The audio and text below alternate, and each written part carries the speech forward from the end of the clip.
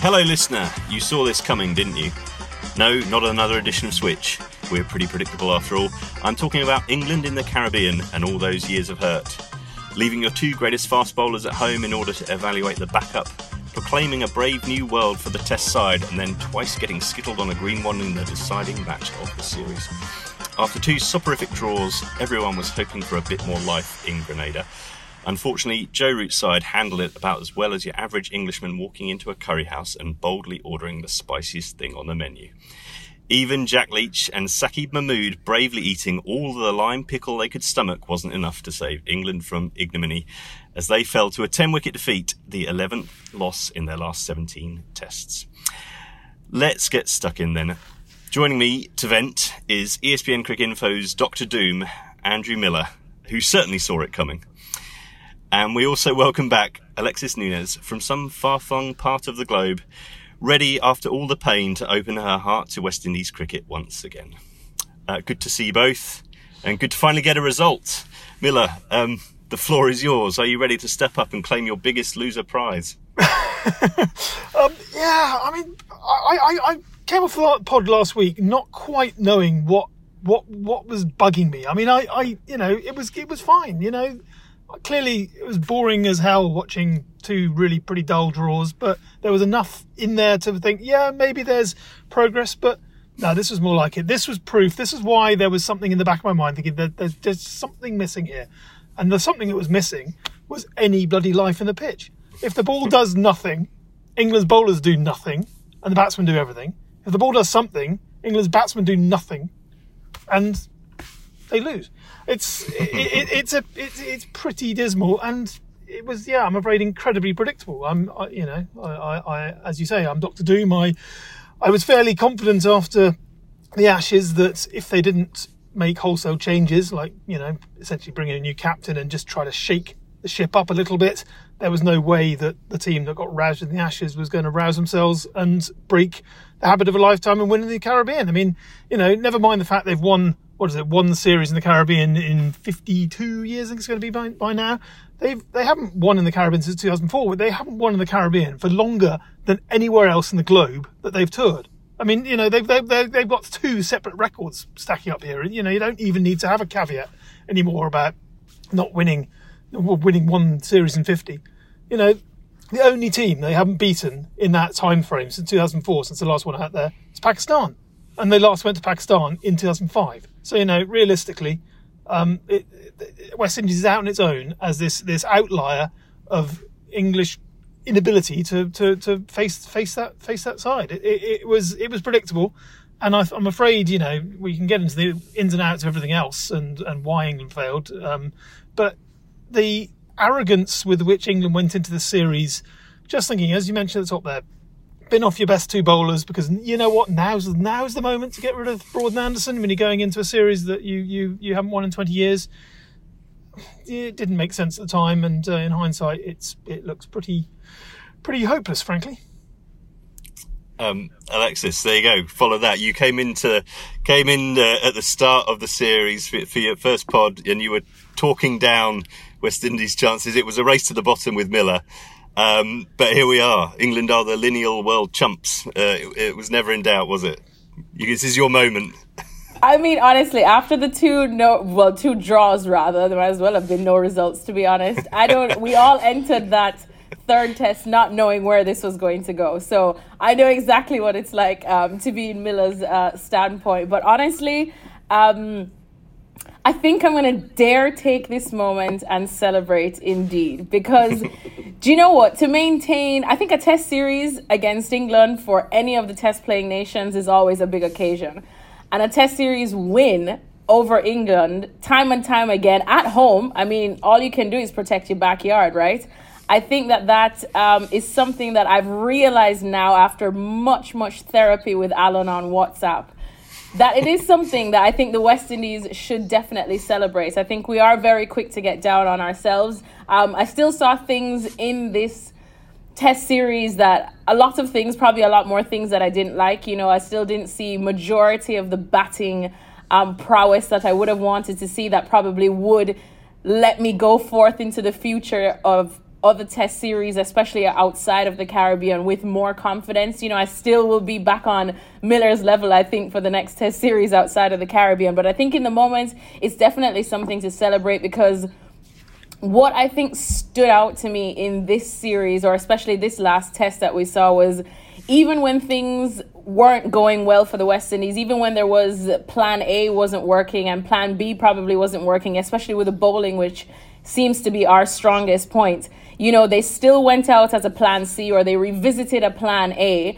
and they made it work. You know, they mixed things up. They tried to do it. And I think as well, we talk about Craig Brathwaite as captain, and still the influence that Jason Holder has on this team, how he's always there talking. I know they are close friends, so I'm sure he does listen to him while he lets him also be captain. And we talk so much about now Joe Root's captaincy and how it is under so much scrutiny and question, and how he may or may not rotate his bowlers to the best of his ability.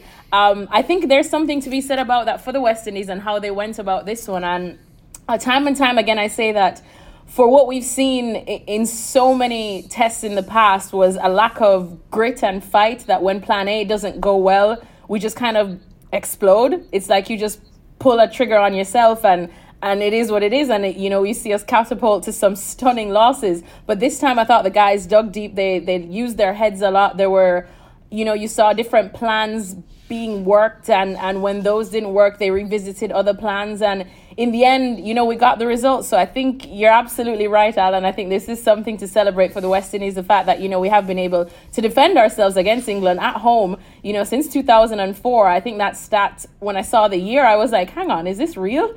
You know, but it is. And I think a lot of the headlines will definitely paint the narrative of, this is why England lost, because of this, because they don't have this, because they're going through that. But I think we also should focus on, this is why the West Indies won, because it definitely was a deserving win, in my opinion. Yeah, God, that tasted weird coming out of my mouth. So I think we need to get someone to check on Alexis. Overflowing with positivity. I was going to say, just need to let West Indies back into your heart. Let Craig Brathwaite's forward defensive protect you forevermore. And we shall definitely give West Indies their due here. Try and take it from both sides, because there's plenty of England wreckage to sift through. But let's look at this test before we get into the bigger picture, I suppose. The future head scratching and questions about the captaincy and so on. Miller, we were hoping for a pitch with a bit more in it. We certainly got that. Craig Brathwaite won the toss, and then things quite rapidly began to spin out of control for England, although they had opportunities to claw their way back into the game. I mean, the first collapse was probably the most spectacular, but it wasn't fatal. 67 for 7 on the first afternoon, 114 for 9, and then Mahmood and Leach mustered this 90-run partnership, which kept them in the game. And then at the end of day 2, West Indies were 8 down, having recovered a bit themselves from a collapse, but they were only 20 runs ahead. Yeah, it's interesting, isn't it? You say that with a straight face. A collapse of 67 for 7 wasn't fatal. I mean, where do you need to go from there? The second innings collapse that really did for them. I mean, where do you need to go from there? I mean, just to follow up your point, absolutely spot on. This is a cause for celebration. I'm delighted for West Indies. Genuinely, it is a vindication of everything that was right about their team and their ethic and everything else. It also, in my mind, is also a vindication of the fact that they probably didn't need to be quite so boring with those drawn tests, because frankly they had the better seam attack. They proved that in the crunch moments. It wasn't just the fact that England collapsed twice, it was the fact that in those recovery moments, and West Indies were every bit as good at recovering in their tail end, but England were clueless once the ball stopped moving. And it did come down ultimately to the Duke's ball. I think both sides probably took an innings each. Well, England took both innings and failed with them, but West Indies certainly took that first innings to quite get their head around the fact that the Duke's ball in these abrasive conditions wasn't holding up quite so well. It's quite instructive actually. Everyone bangs on about the Kookaburra and why don't we use the Duke's ball all around the world when the Kookaburra is so boring. This test perhaps did show some of the limits of getting a bit gung ho about the Dukes. It did a lot up top, but then it did so little that both sides were able to recover. But you look at the way that West Indies went about it in that final day. They pulled their legs back so far they were trying to decapitate the tail. England just didn't bother with that. England just got bored, got lazy, got full length and aiming for a swing that wasn't there anymore. All you had to do was get in line and defend. What was really necessary on this pitch, and frankly on all these pitches, when the ball wasn't doing the talking, you needed fast bowlers to do the talking. Obviously, England, as we well know, Paul Mark Wood, there is on Instagram. He's had his operation. Hopefully, he'll be back. But England have had a lack of 90-mile-an-hour fast bowlers for a long time now. But what we saw from West Indies at the crunch moments of this series, which basically came down to getting through England's batting, they had the bowlers. They also had Kyle Myers just to swing it around corners as well. So they had an attack that had teeth at the right moments, and they had an intent about it, and it was magnificent all round from them. Kyle Myers is fascinating, and also it kind of reinforces why it's all very well saying that it's English exceptionalism, that why shouldn't we? Why should we all get doom and gloom about England losing? England, and any team can lose, but I think there is something exceptional about England getting bowled out by Kyle Myers taking 5 for 9 only a few weeks after Scott Boland takes 6 for 8. Those are exceptional numbers from bowlers. Frankly, with the greatest respect to both of them, are pretty close to the sort of trundly medium pacers that get given a bad rap in English cricket. And if English cricket is only designed to combat trundly medium pacers and produce trundly medium pacers, then why are we getting skittled by them? There's something more inherently screwed up about England's performances in this current environment than even this result gives us credit for. So, absolutely celebrate West Indies, and I'm all for being magnanimous about their achievements. But at the same time, you cannot deny that this England team have hit a low that I don't really remember a low quite like this, to be honest. I was almost too young in 1988, 89. That was my first year of really watching cricket. And I think we're back sort of that level. 99's been talked about. That's the last time England were officially bottom of the Wisden World Test Championship as it was, as opposed to the ICC version. But I think for various reasons, England's actually in a worse state now than they were even then. Well, the World Test Championship, England are still propping up the table there. Alexa, I'm sure you're well aware that West Indies have moved up into seventh above I still Bangladesh. have Miller breathing down our backs, though. Something we will certainly get into Kyle Mayhem Mayers. And England's kind of epochal badness. Miller, one of the stats that's been going around is it's now 5 winless series in a row. Obviously, it might be 5 defeats in a row if India come over and finish the job this summer. They've never actually done that in their Test history. There have been occasions when they've lost 5 series or not won for 5 series if you count one-off tests. And we were discussing this earlier, but that is right in the sweet spot of England's of bad England, the late 80s and early 90s. Yes, everyone bangs on about the 1990s being the sort of the pits for English cricket, and to a degree it was, but I just still feel there was more hope, frankly, around then. England would win gloriously. England's, for all that, they get thumped in emphatic fashion, usually by Australia, as often as not by Curtly Ambrose and co. There would always be something cropping up that was a moment of heroism, be it winning Adelaide or winning Bridgetown or saving the test in Joburg.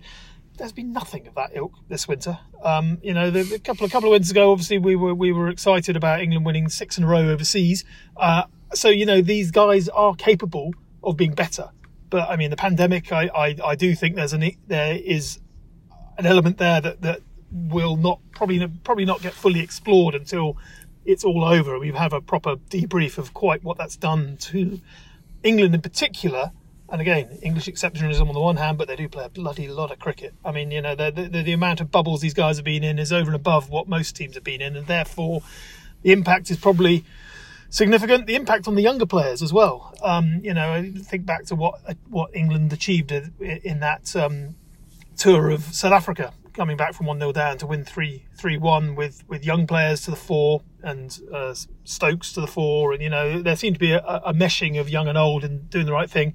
All the kids, frankly, regressed. I mean, we had a brief flicker of it this winter on the flatter pitches, essentially, where Zach Crawley in particular and Dan Lawrence had their good moments, but Crawley's regression to the mean with his flashy drives outside off stump. I mean, he was batting like a cut price James Vince by the end of that test, and on that evidence, frankly, James Vince looks a better bet as a test batter. That's kind of the dichotomy England have got. There's so much to sift through here, and I'm not sure we've got enough time in one pod to do so.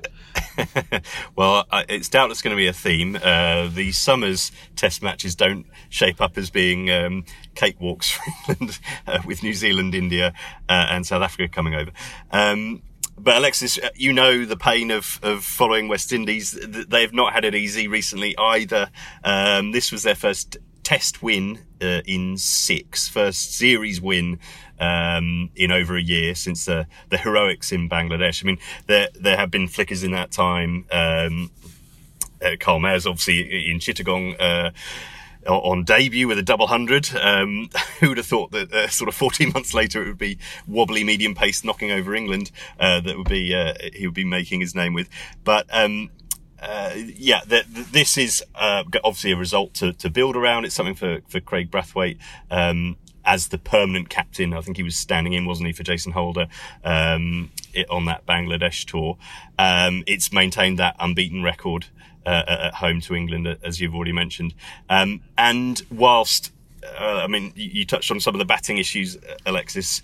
There was a new hero in this game, and I'm not talking about Carl Mayhem Mayers, but you love that Josh Da Silva, who had not scored a Test 100 to this point, but ended up being the only man to pass 50 in the Test, and helped West Indies recover from a familiar collapse. So 95 for 6, at which point England thought they were probably back in it. I expect you were beginning to worry they were back in it. They added 202 for the last 4 wickets. Yeah, honestly, Josh Da Silva, this is a performance from him that I can wholeheartedly say did not surprise me. As in, there's something special about this young man. I mean, I remember the first time I did encounter him was actually at the West Indies Regional Super 50 tournament, which was, I think, back in 2019. Yeah, because it was just right after the Cricket World Cup that we did in the UK. And he was a part of the West Indies emerging players team, which maybe some people would say is like a C team of the West Indies. Eventually, it looks like a feeder team. But when it comes to the Super 50 tournament, everybody wants to play for their country. There are different islands, or Guyana, you want to play for Jamaica, Trinidad. Trinidad is always one of the big dogs. Of course, it's absolutely littered with talent. And Josh Da Silva, who's from Trinidad and Tobago, it's a tall order to try and get into that team, and then sometimes it is for better or for worse. These teams, for example, the West Indies emerging players, as well as before we've seen the combined campuses and colleges, they're sometimes put into these tournaments to make up numbers and to at least give the other boys who, quote unquote, with all due respect, just probably weren't good enough to make their country's team to compete, a chance to still play. And I remember that West Indies emerging players team, which was actually coached by Floyd Rifa at that time, they went on and they won the Super 50. They just completely bulldozed their way through, took out some of the big guns in the Jamaicas, the Trinidad and Tobagos, the Barbadoses. It was actually in Joshua Da Silva's backyard in Trinidad, in Port of Spain. And I remember he just put on amazing performances with the bat as well. And I got to speak to him after, and I was absolutely blown away by how he spoke. And I know we don't want to put the carriage before the horse or anything like that, but I was blown away again about his mentality. Like I said, this kid is definitely in the right place mentally. He knows where he wants to be. He knows the growth that he has to do. He spent some time, I think, on the sidelines just talking to Jeff DeJean just for a long, long time. It was almost like he didn't, sit down in the pavilion or anything. He was just constantly wanting to learn. There were the loudest people in the crowd, and it was his family. And his family came down and said, "Hey, we watch you all the time on ESPN. I want to see Joshua one day on ESPN." And now he has been, hitting an unbeaten century that basically propelled us to this series win against England. And I think that Joshua Da Silva is such a special talent coming out of the Caribbean right now. Again, not just because of his talent physically, but mentally, the state that I see him in is just, it's really, really powerful. And we know that playing for the West Indies is not for the faint of heart. We talk about Kyle Mayhem Mayers as well. And I remember Carlos Brathwaite, I think, after he had a lovely, recollection of all Kyle Mayers has been through. I mean, there was a time that when the hurricane, hit the Caribbean as well, he had gone missing for a while. People did not know if he was, dead or alive, just plain and simple. He had gone through so much as well, seen the destruction that happened in Grenada and the other islands, and again, making, his way into this West Indies time probably later in his career than he would have liked. A lot of people would have given up at that point, like with Nkrumah Bonner. But it's this mentality of him that, he comes back and he's able to, with bat, we've seen what he can do. And now with ball, we see what he can do. And I think that's what strikes me the most about a couple of these individuals in this team now, that the mentality is just something I don't think I've seen before. That grit, that really never say die attitude, and that, I think, willingness to accept the defeat and learn from it and come back. Because in the last, like I said, since 2019, 2-3 years, I've seen such a growth in Joshua Da Silva, and he's constantly growing, and he's exactly where he needs to be. And Kyle Mayers is someone as well that weirdly may not have the experience in terms of the stats that you would expect for someone of his age, but mentally he has that. And I think all of them, when you have people like that, you almost don't need to over-explain their roles and what you need to go out to do and to beat England. They almost just know, and they go out there and do it. And I think that Kyle Mayers is such a special person as well mentally, but Josh Da Silva has, I think, that mental toughness that you need as a West Indies cricketer, something that I don't think we've seen in Test cricket in such a long time, with the, I suppose, talent drain, they call it now, that we've experienced because of our success in T20. And I think if we can keep him on that right track, not necessarily keep him away from the other formats by all means, as we did, I suppose, with Darren Bravo, but still let him, kind of ply his trade in the longest formats of the game. I think that he's going to be a massively crucial part in West Indies Test cricket, and probably in line for a leadership role in the future, I think.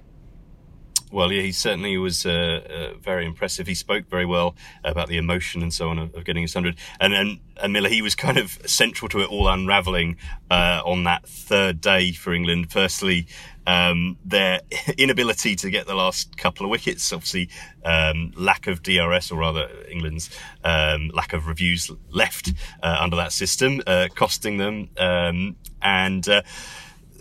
The way that the sort of torpor that overcame them in the field as Da Silva just ticked along towards that 100. And then later in the day, once they'd had an initial collapse, bit of a repair job, and then it was Josh Da Silva in the ear of Johnny Bairstow, where it all unravelled again. It did. I mean, it's fascinating there, just hearing all that, what Alex is saying about the mental fortitude that the West Indies have got. I mean, it's such a stark contrast to, it's not so much that England are mentally weak, it's just I think they're mentally confused when it comes to Test cricket. They've spent such a long time trying to get their heads around being this aggressive, world-beating, let's not forget, world-beating white ball side that has taken on the world and beaten the world in frankly groundbreaking fashion. I mean, it's not many teams that can claim to have changed the game, but I think England's white ball side from 2015 to 2019 has really propelled white ball cricket forward. And so there's an awful lot that's come out of that I don't think has been properly processed back into Test cricket. And you look at, Josh Da Silva's example. On the one hand, there he is chirping at Bairstow, and literally the words have gone to Bairstow's head ball accounts was, "You're batting like me, Johnny. You're batting too slowly." And lo and behold, I think Azari Joseph came around the wicket for the first time. Slight change of angle, gullible thrash across the line, under edge through the keeper. Job done. But to come back to the mentality of the West Indies, I mean, essentially that all stems from the mentality that their captain Craig Brathwaite has instilled into them. Throughout that incredible performance in Bridgetown, it was, his refusal to buckle, his refusal even to countenance the fact that this is so dull that it's probably just going to bore people to death. It never even crossed his mind that there was anything outside of his bubble. All I need to do is stay in. I'm not going to give this away.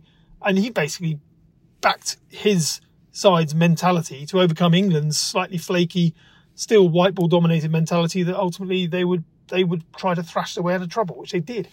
It is a really interesting scenario that England are in as a consequence of that. And, again, interesting what will happen to West Indies if Josh Da Silva, if he shows any prowess as a white ball cricketer. Does that mean, suddenly he ends up on the same track as pretty much all the rest of West Indian cricketers are these days, heading off following the money? I mean, there is a serious financial consideration to factor in here.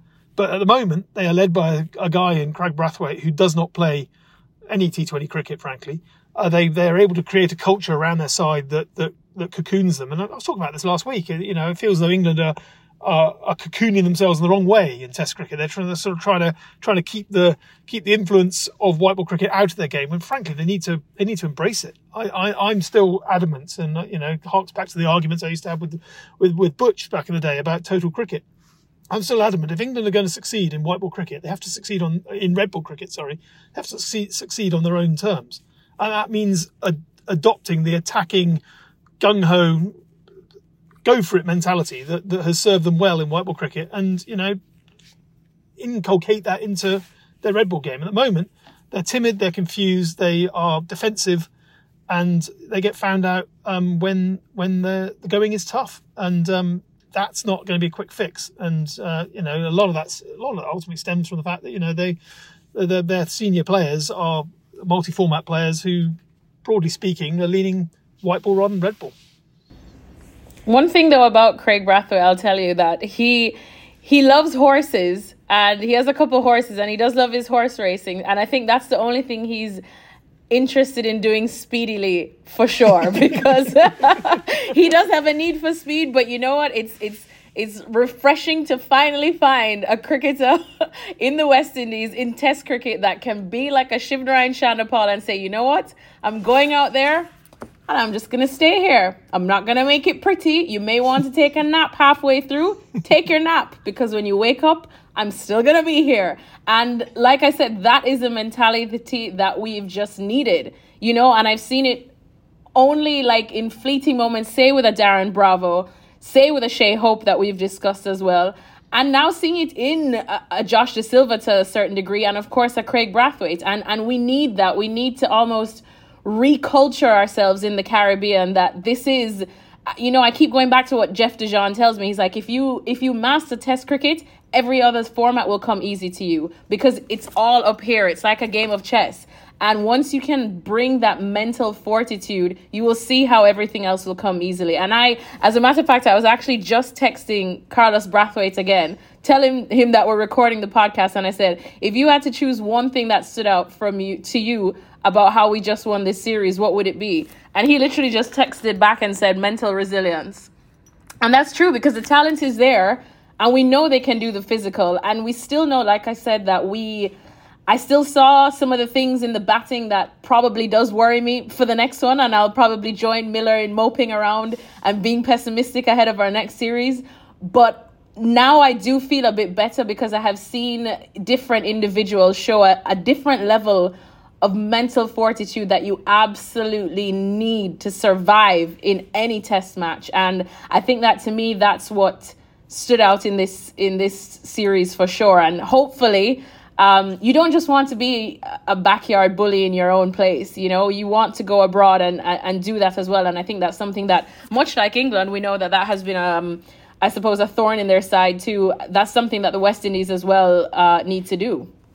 The other thing, Alexis, West Indies did this without Jason Holder carrying the whole shebang on his shoulders. 94 runs at 23.5. I mean, he was there blocking out at the end in Antigua, wasn't he? But 4 wickets at 59.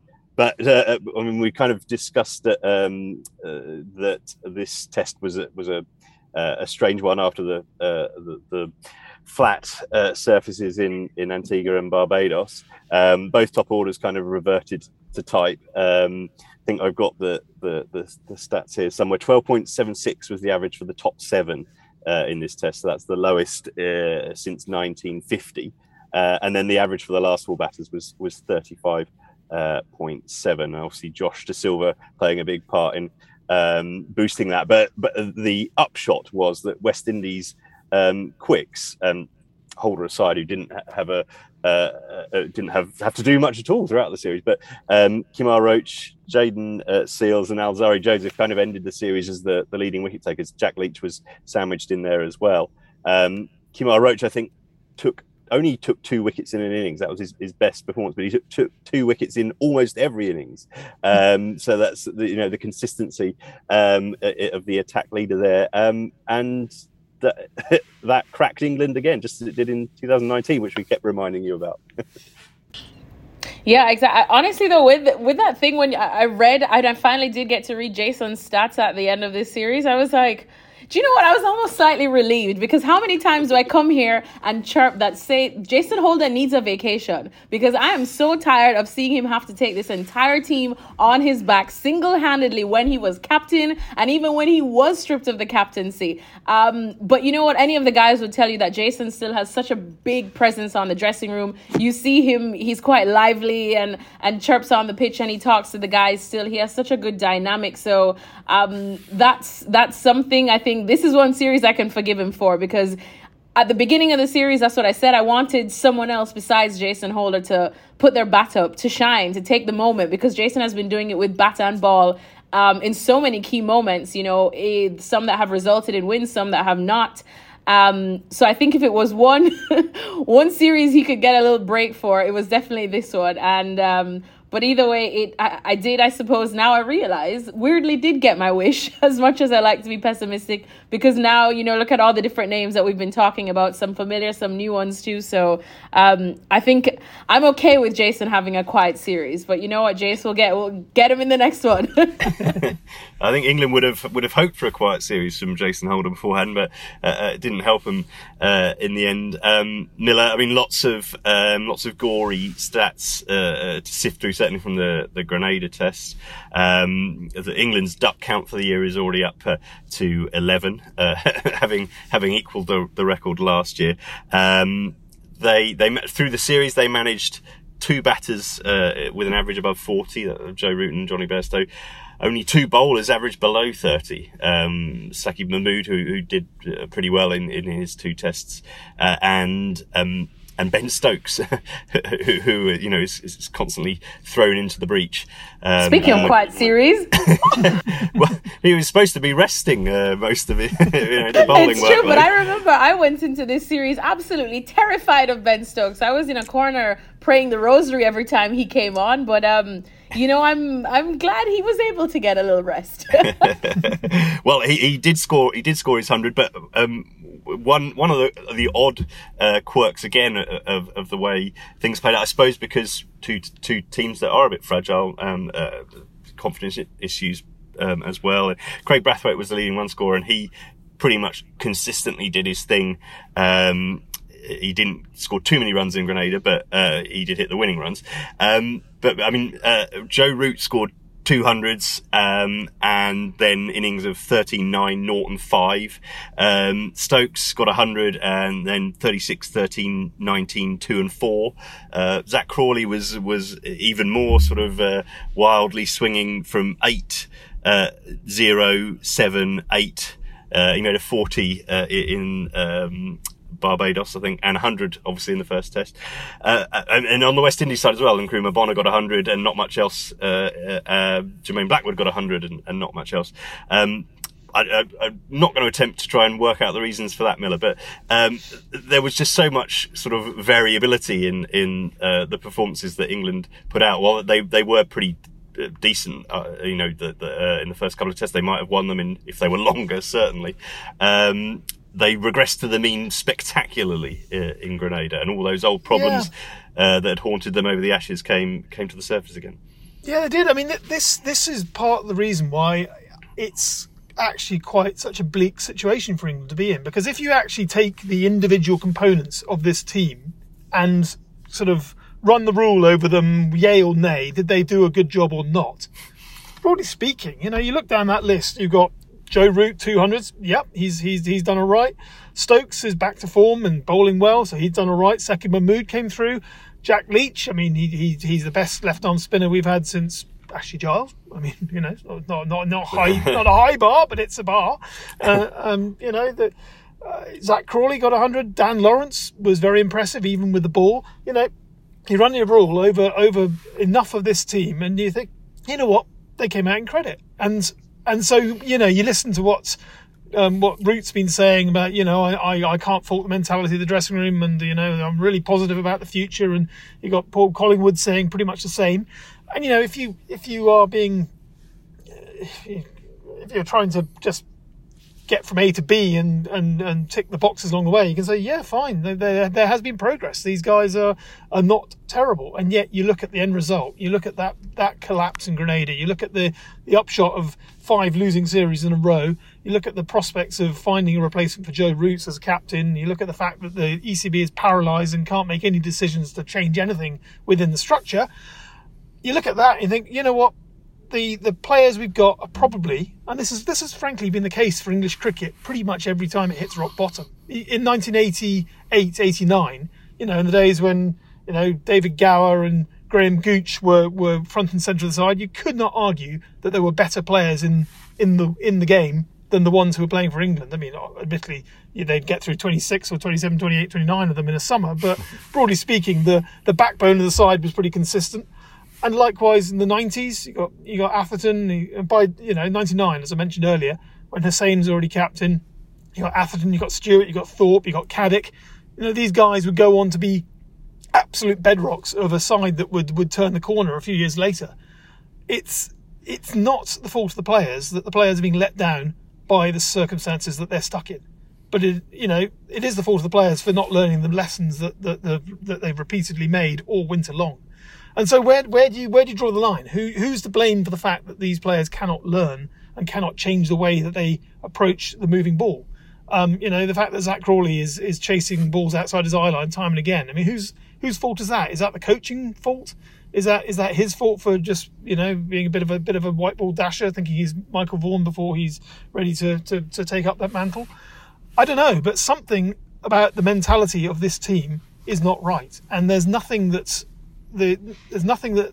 can be done about it in the short term. As I say, we're in the situation whereby Joe Root is saying he wants the job, he doesn't want to give up, and he's probably well within his rights to say that, because frankly, you look around that dressing room, only his best mate Ben Stokes, who clearly doesn't want the job, is worthy of his place in this team that we've got at the moment out there.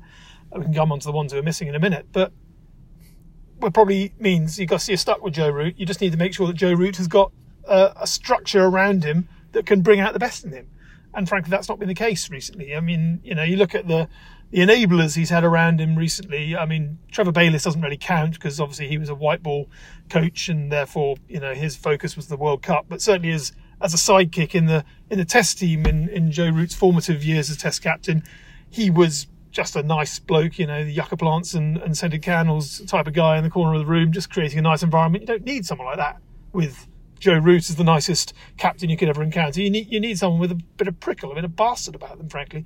So, it's very interesting, the reports that Justin Langer, for instance, might be interested in the role. If Root stays as captain, then suddenly has this hyperactive, meddling, prickly, natural-born winner such as Langer as a sidekick, does that give Root a chance to, do what he does best, which is be the good cop, and have the slightly bad cop who's going to cover off the strategic and the training and the mentality side?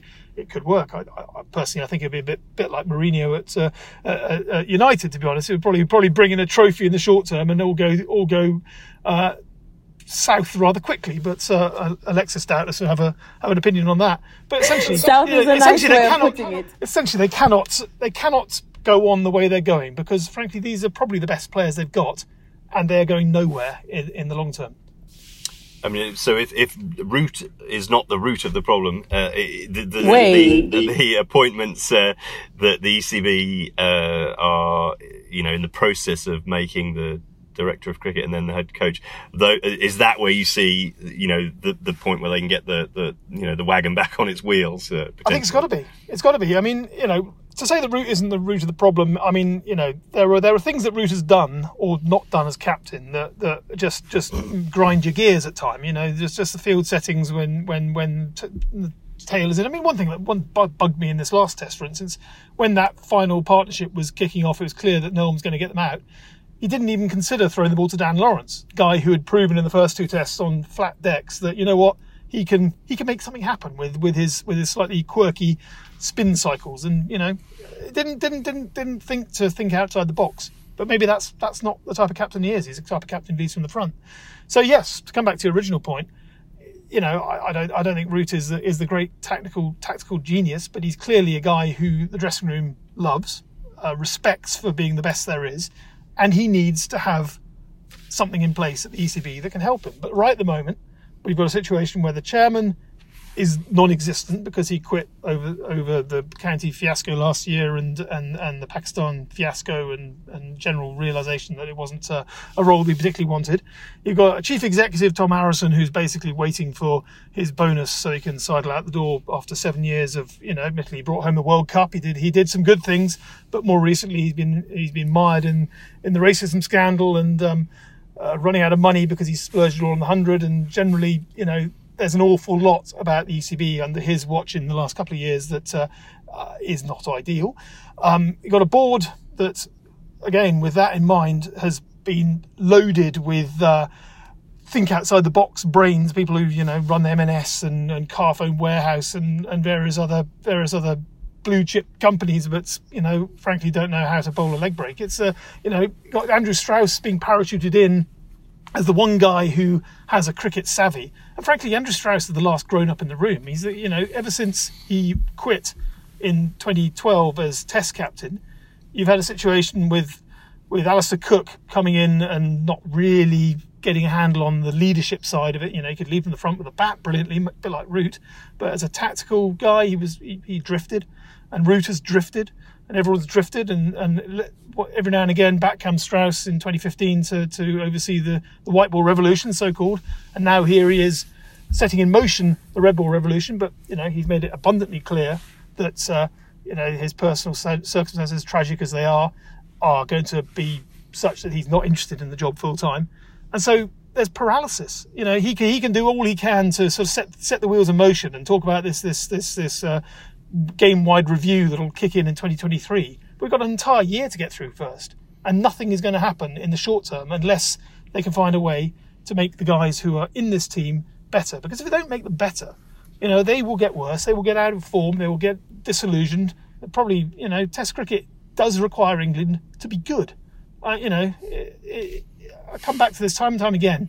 England may not be the best Test team in the world. I think Strauss himself acknowledged that they've been number one for about 6 months in 2011 in the entire history of Test cricket, and that's about it. England are not often a very good Test team, so there's no point in weeping, gnashing teeth when England aren't the best in the world. But there is an awful lot of point in weeping and gnashing teeth when they're clearly the worst in the world. Because if England are the worst in the world, Test cricket is losing the most important opponent that every single team has. Look at West Indies. They've beaten Ireland, I think, Bangladesh and Afghanistan recently, and England twice. You know, they've thrashed England twice in recent times. Those are the only wins they've had. Australia love beating England. India love beating England. Pakistan, if England ever deign to go and visit them again, will love beating England. It is really, really important that England are there, to be beaten, but also to actually take part and, you know, give people a contest before rolling over and cheering the world up. So, you know, just being rubbish and being bottom feeders in Test cricket is doing the entire game no service whatsoever.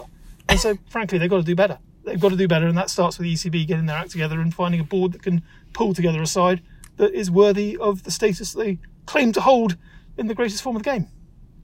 But presumably the Barmy Army will at some stage give up following them around the world if they continue to be.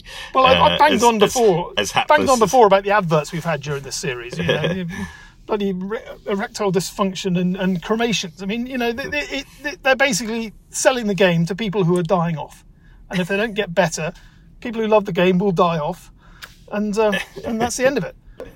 You know, but you need to imply some dong dong dong back into the game, frankly.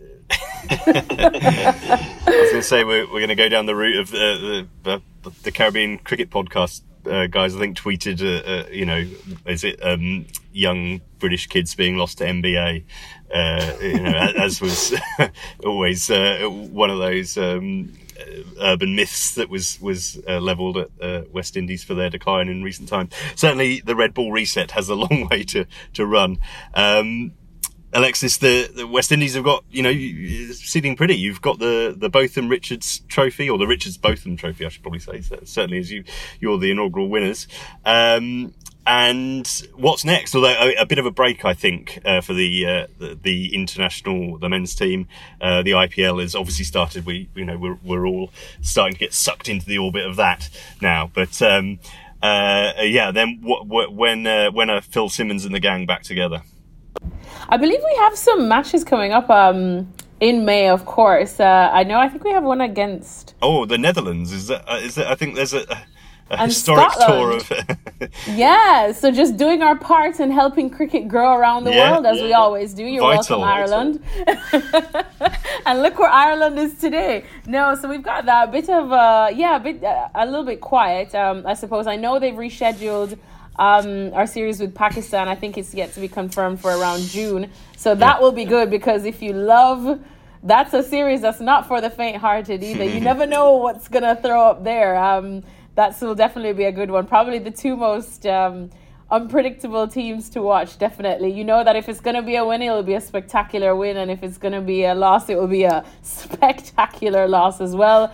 One thing we do hope for, wherever they decide to do it too, that it's not flat pitches, because these two first tests are definitely a bit difficult to watch, especially after we were bigging up Barbados and we said, oh, this is always a place for some monumental wins or losses. Great cricket, lovely pitch. But you know what? Now at least we can remember Grenada, or I at least can remember Grenada quite fondly. But yeah, other than that, you know, we're just doing our part in helping world cricket grow.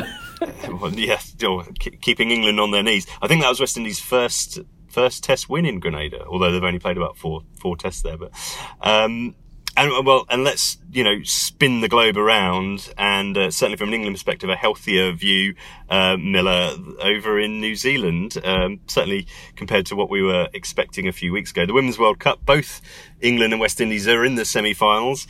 West Indies might only be in the competition for a few more hours, but you know they've lived the roller coaster over recent days. England, in the end, got through fairly comfortably, Miller, and they will play South Africa on Thursday, I think it is. Indeed, it is. Yeah, I mean, fair play to them. It took some dredging to get them there, and you know, talk about the mentality required.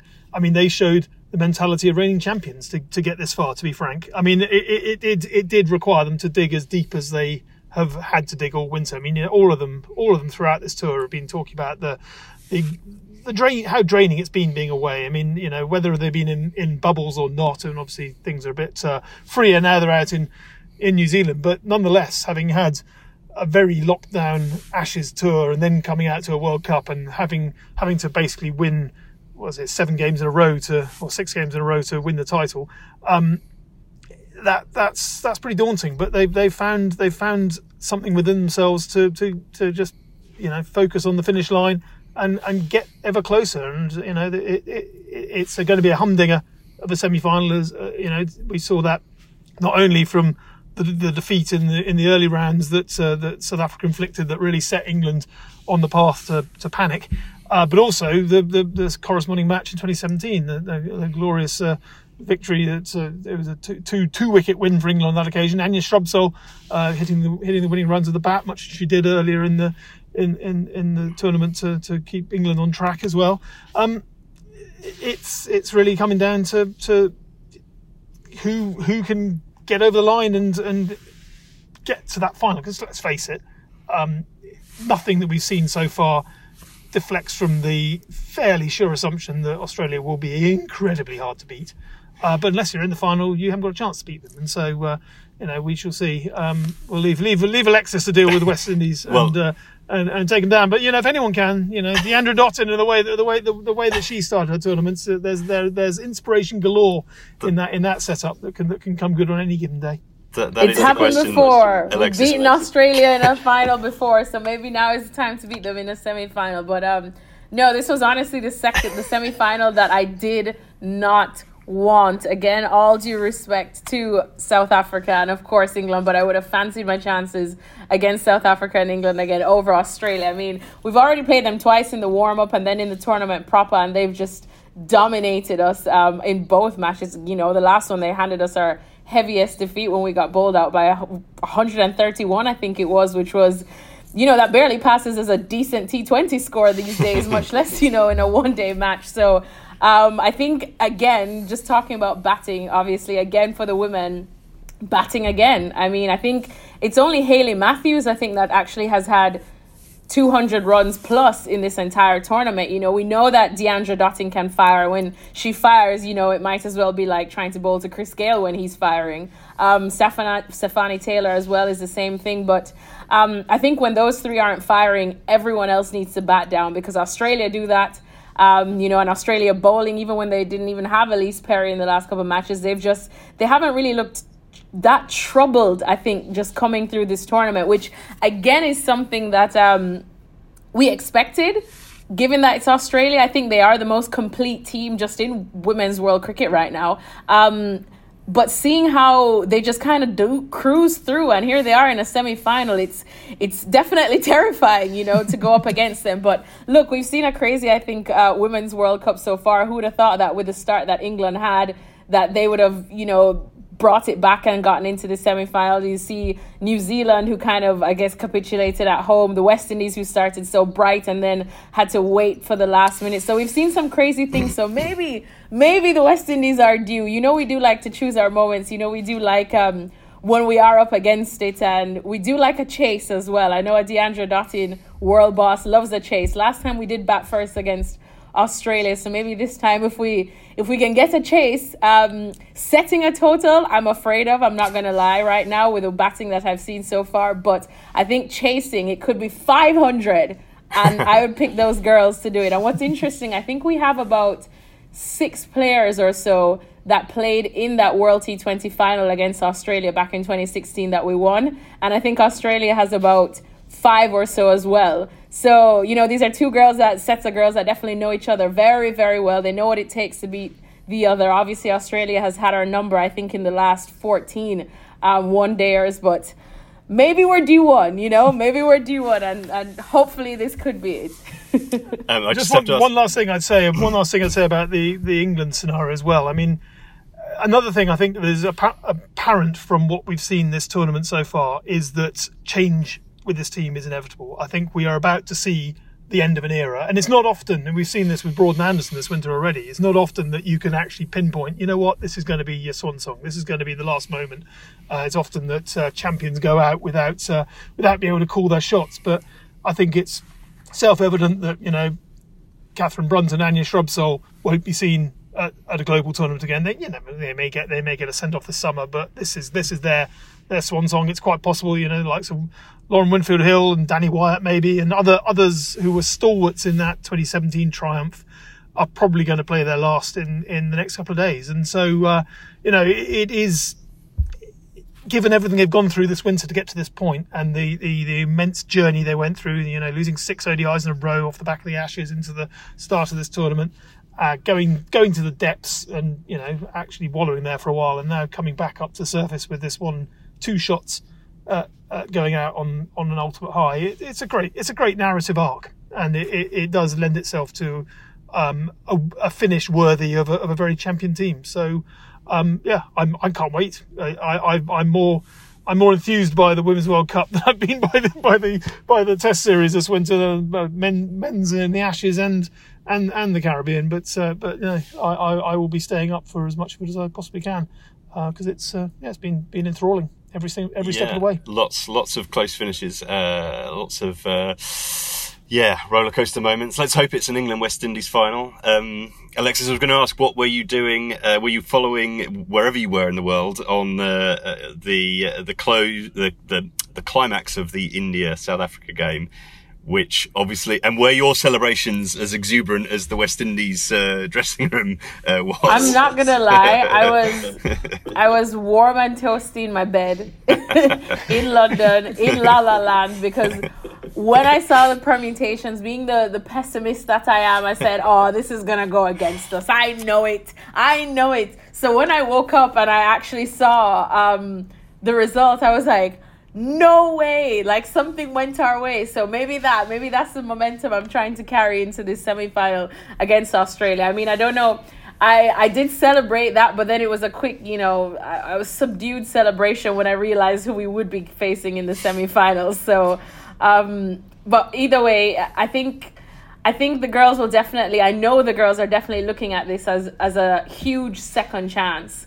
To just come good in this tournament. Like I said, Australia has definitely had our number for a long time now. So they're due a beating. We hope it can come tomorrow, but either way, it's going to take something unbelievably special to beat this Australian team, because they really are special, and they've just kind of cruised through this tournament so far as we expect them to. But like I said, it is absolutely scary to see that they've not truly been massively troubled. So if they get this, it's hard to not expect them to just go all the way. Indeed. Well, 2 good games. That's all it takes from this point for one of those 4 teams. I think that's enough for one week. It's not been quite feature-length misery for once. Congratulations to West Indies, the non-stop ray of sunshine in Alexis's life. England have a couple of months to get their house in order, but don't bet on them doing so. The county season is not far off, which will surely succeed in cheering everyone up. And we'll be back soon. Until then, my thanks to Miller and Alexis, and to you all for tuning in to the Switch Hit podcast on ESPNcricinfo.com.